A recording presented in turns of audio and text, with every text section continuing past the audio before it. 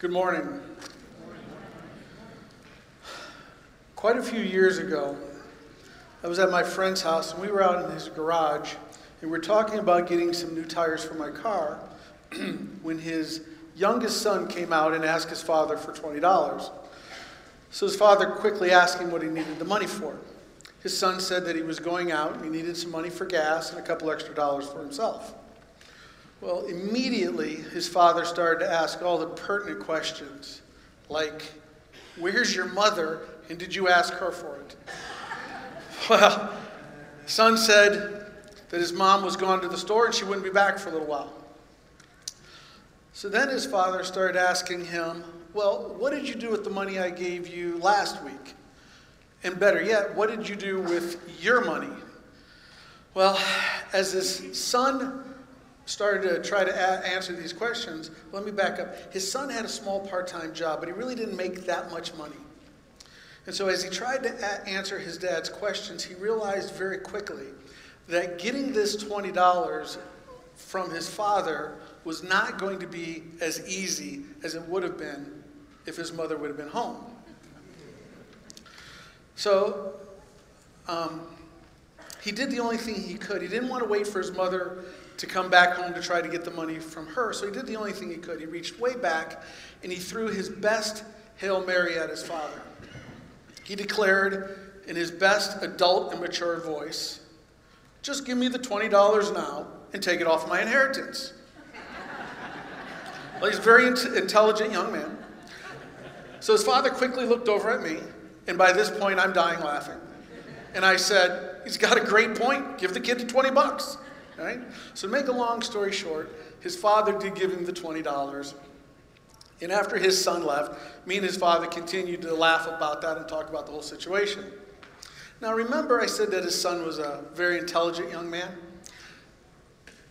His son knew and understood who his father was and what that meant. And because of this relationship to his father, he knew that there was this thing called an inheritance. And he knew that it was something that he was supposed to get in the future. Now, he may not have fully understood all the details of what that meant, but he did know that he was supposed to get one. Now, why was he supposed to get an inheritance? Well, because he was one of his father's children, and he had heard that you get an inheritance when you're part of a family. If you would, please turn in your Bibles to Romans chapter 8. It's found on page 944 in the Pew Bibles located in front of you. If you don't have a Bible of your own, please feel free to take that one home with you as a gift from us here at Old North. Our focus this morning will be on Romans chapter 8, verses 12 through 17. Today we're going to talk about and focus on adoption into God's family leads to an inheritance. Adoption into God's family leads to an inheritance. Please follow along as I read Romans chapter 8, verses 12 through 17. So then, brothers, we are debtors not to the flesh, to live according to the flesh. For if you live according to the flesh, you will die. But if by the Spirit you put to death the deeds of the body, you will live. For all who are led by the Spirit of God are sons of God. For you did not receive the spirit of slavery to fall back into fear, but you have received the spirit of adoption as sons, by whom we cry, Abba, Father. The Spirit himself bears witness with our spirit that we are children of God. And if children, then heirs, heirs of God and fellow heirs with Christ, provided we suffer with him in order that we may also be glorified with him.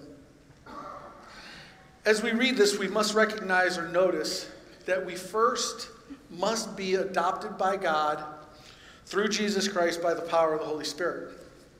Now, you may be asking the question, you mean that I'm not automatically adopted by God when I'm born? No. When you are born, you are automatically a creation of God's, but you're not a child of God's. There's a huge difference between being a creation of God's and being a child of God's. Now, it's not uncommon in this day and age for us to hear people say, we're all God's children, and we should love one another. Well, this is one of those statements that when you first hear it, you go, wow, that sounds good. Must be true. Well, while it's partially true that we should love everyone, what's not true is that we're all automatically children of God and adopted into his family. So then you may be thinking, if you're not automatically a child of God's when you're born, then how do you get adopted by God? Well, first you need to recognize why you're not a child of God's. And the reason why you're not a child of God's and adopted into his family is because you are in bondage to sin and held captive to the flesh. Please read along with me verses 12 and 13. So then, brothers, we are debtors not to the flesh to live according to the flesh. For if you live according to the flesh, you will die. But if by the Spirit you put to death the deeds of the body, you will live. Now look up earlier in chapter 8, and you will notice that in verses 7 and 8, Paul tells them the following. For the mind that is set on the flesh is hostile to God, for it does not submit to God's law. Indeed, it cannot. Those who are in the flesh cannot please God. What the Apostle Paul is doing here is he is contrasting the difference between living in the Spirit, which brings life, and living in the flesh, which brings spiritual death. You see, we all have been condemned by the law of sin and death and are in need of being set free.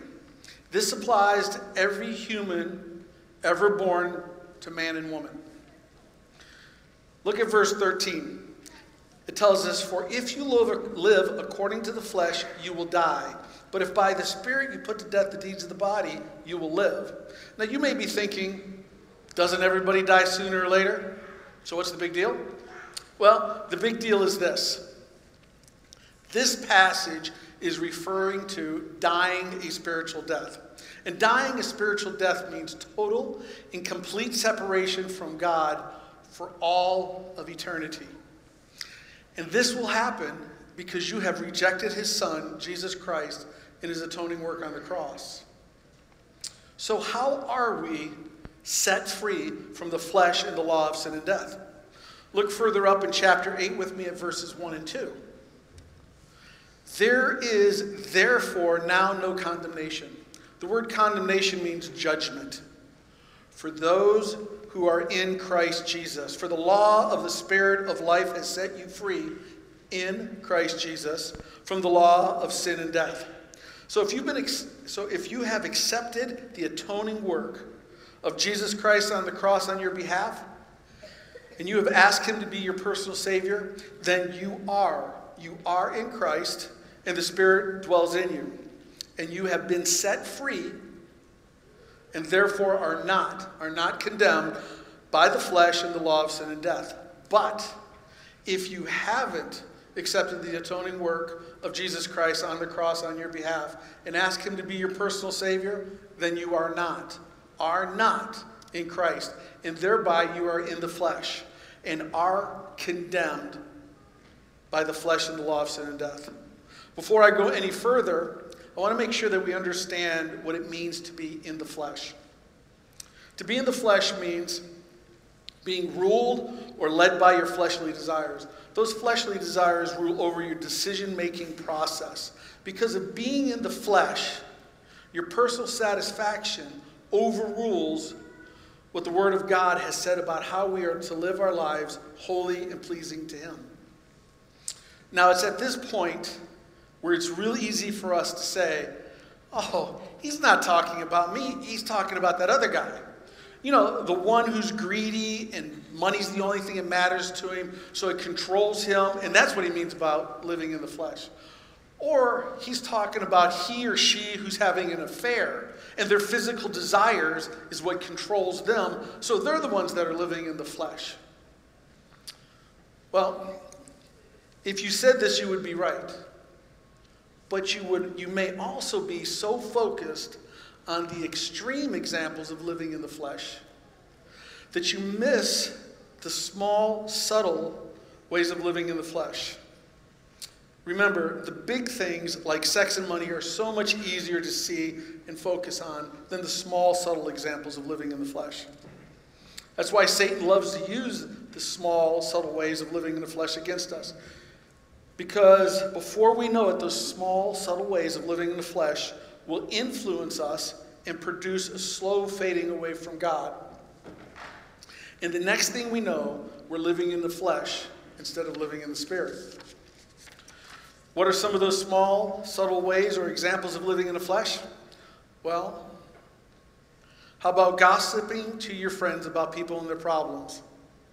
Or maybe it's being prideful on social media like Facebook or Instagram, where you're consumed with telling everyone or showing off what you're doing so that those looking at your page can be impressed with you.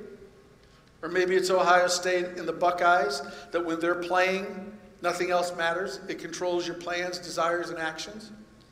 Maybe it's hunting, fishing, golf. Any of these things can be subtle examples of living in the flesh if we let them interfere with our relationship with God and what He has called us to do. And if we let it interfere with our relationship with God's people and His church. So if you have accepted the atoning work of Jesus Christ on the cross on your behalf, and you have asked Him to be your personal Savior, you are now in Christ. And because you are now in Christ and living by the Spirit and not the flesh, you have been accepted and adopted by God the Father. You may now ask, what's next? Well, adoption by God leads to the benefits of being a child of God. Adoption by God leads to the benefits of being a child of God's. What we're going to do now is we're going to look at some of the earthly benefits that we have because we've been adopted by God. Notice what verse 12 says. So then, brothers, we are debtors, not to the flesh, to live according to the flesh. Immediately, we see the first of our many benefits. So then, brothers. The word brother that Paul is using here refers to fellow believers in Jesus Christ. When you are adopted by God and become a child of His, you automatically become a part of His family. And one of the benefits of being part of His family is that you belong to a community of believers, or what we call the local church. When you belong to a community of believers, or the local church, the natural expression of belonging to that local church family is being an active participant in the daily and weekly activities of that local church. This is just what families do. Being part of a community of believers or belonging to a local church has many benefits. God has established the community of believers to strengthen us, to encourage us, to give us a place to be able to share our spiritual gifts with each other so that we will be better prepared to do the work that God has given us, each one of us. So to continue in verse 12, it says, So then, brothers, we are debtors, not to the flesh, to live according to the flesh. We're told in the last part of verse 12 that we are no longer debtors to the flesh. Why are we no longer debtors? Because if you are in Jesus, He has already paid your debt in full on the cross at Calvary. Now the only debt that you have is to spread the gospel, the good news of Jesus Christ, and to live your life according to the Holy Spirit, and to glorify your Father in heaven in all that you say and do. Follow along as I read verse 13. For if you live according to the flesh, you will die. But if by the Spirit you put to death the deeds of the body, you will live. We see here in verse 13 that we have been given the Spirit, the Holy Spirit, so that we can live lives free from the bondage of the flesh and the law of sin and death. Once again, we see here that if you live by the Holy Spirit, you will live. But if you don't live by the Holy Spirit and you live by the flesh, you will die. Verse 14 and 15 highlights our relationship with the Holy Spirit and God the Father. For all who are led by the Spirit of God are sons of God. For you did not receive the spirit of slavery to fall back into fear, but you have received the spirit of adoption as sons, by whom we cry, Abba, Father. Notice that in verse 15, the word Abba is a Hebrew word, and that the word Father is a Gentile word. This verse helps us to understand that God is not just the Father of the Jews, but he is also the Father of the Gentiles. God is the Father of all that have accepted Jesus Christ, his Son, as Savior, Lord, and King. Now let's take a moment and unpack the first part of verse 15. We just got done talking about the last half of 15, which is that we get to call God Abba Father. But I want to make sure we don't miss out on the first part. In the beginning part of verse 15, we see that we have been freed from the spirit of slavery of fear. Now, the fear that's being talked about here is not the fear of losing your job or a health issue, or even the fear that a spouse doesn't love you anymore and they may want to leave you. I think we can all agree that those issues can cause great fear and be very stressful. But that's not the fear that God is freeing you from in this passage. The fear that God is freeing you from in this passage is complete and total separation from him for all of eternity. So how does this slavery to fear affect the believer? Well, what it does is it makes us slaves to fear. That fear that God is constantly judging us on whether or not he will keep us in his family. We become fearful that we will do something that will get us kicked out of the family. And because of that slavery to fear, we become inefficient or ineffective to do the work that God has called us to do. Now, earlier I mentioned dying a spiritual death and what that meant. And if you remember, it meant complete and total separation from God for all of eternity. I was once in an adult Sunday school class here at Old North, and we were talking about sin and repentance and what that looked like, when one of the men in the class started to talk about his fear, his real fear, that he would sin by doing something, saying something, thinking something that would be sinful, and that he would die before he got a chance to repent and ask for God's forgiveness. And therefore, he was afraid that he would die and be eternally separated from God.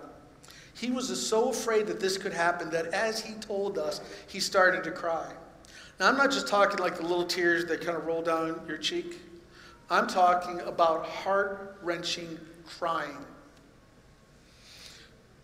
Brothers and sisters in Christ, this is not how your Father in heaven wants you to live. He wants you to be free from that fear. He wants you to know that you are his and that he loves you. Verses 16 and 17 are now going to tell us how we can know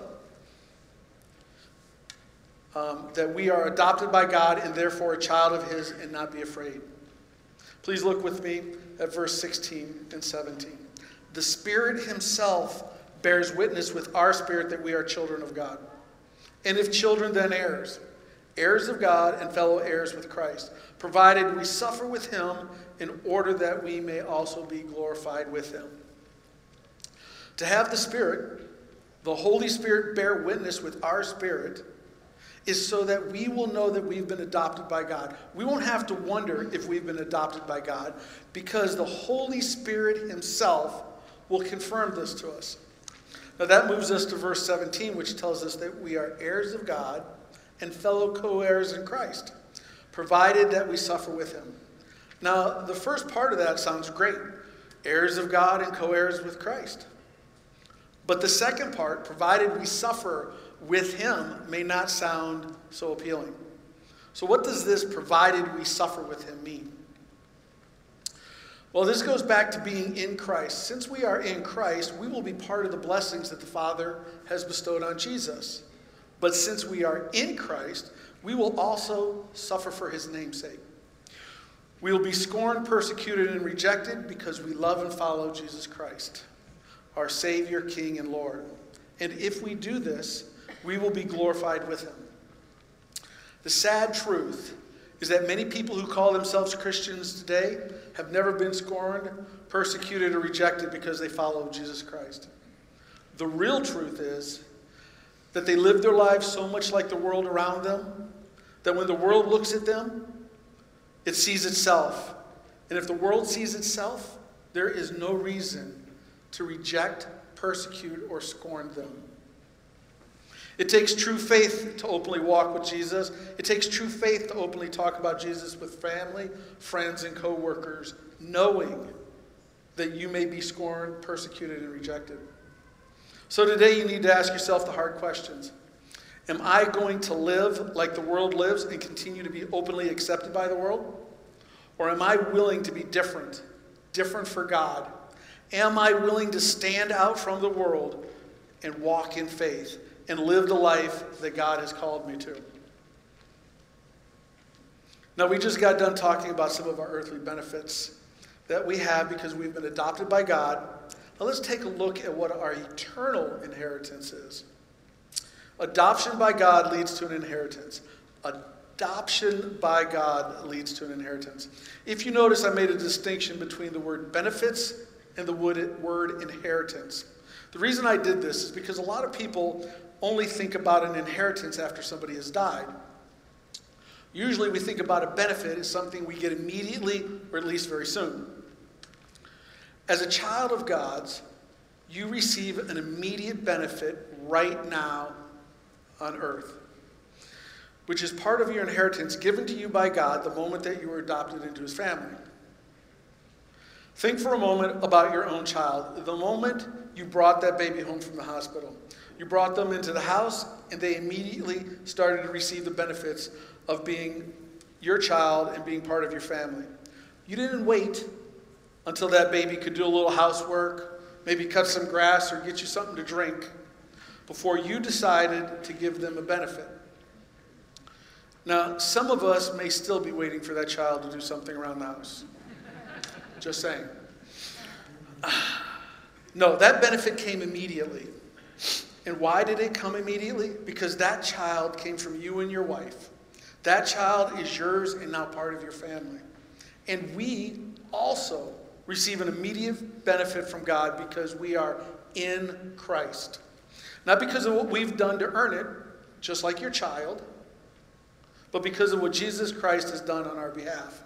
And if we are in Christ, then we are immediately and fully accepted and adopted by God into his family. Our earthly benefits and our eternal inheritance is our hope. This is what we long for. One is our current hope, the other is our future hope.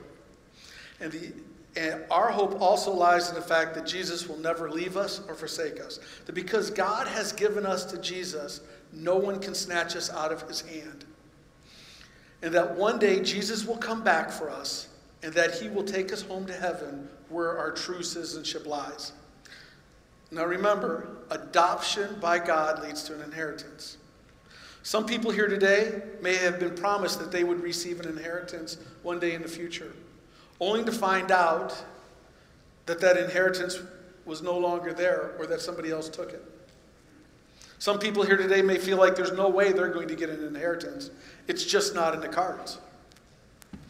Those things may be true in some of the families sitting here today.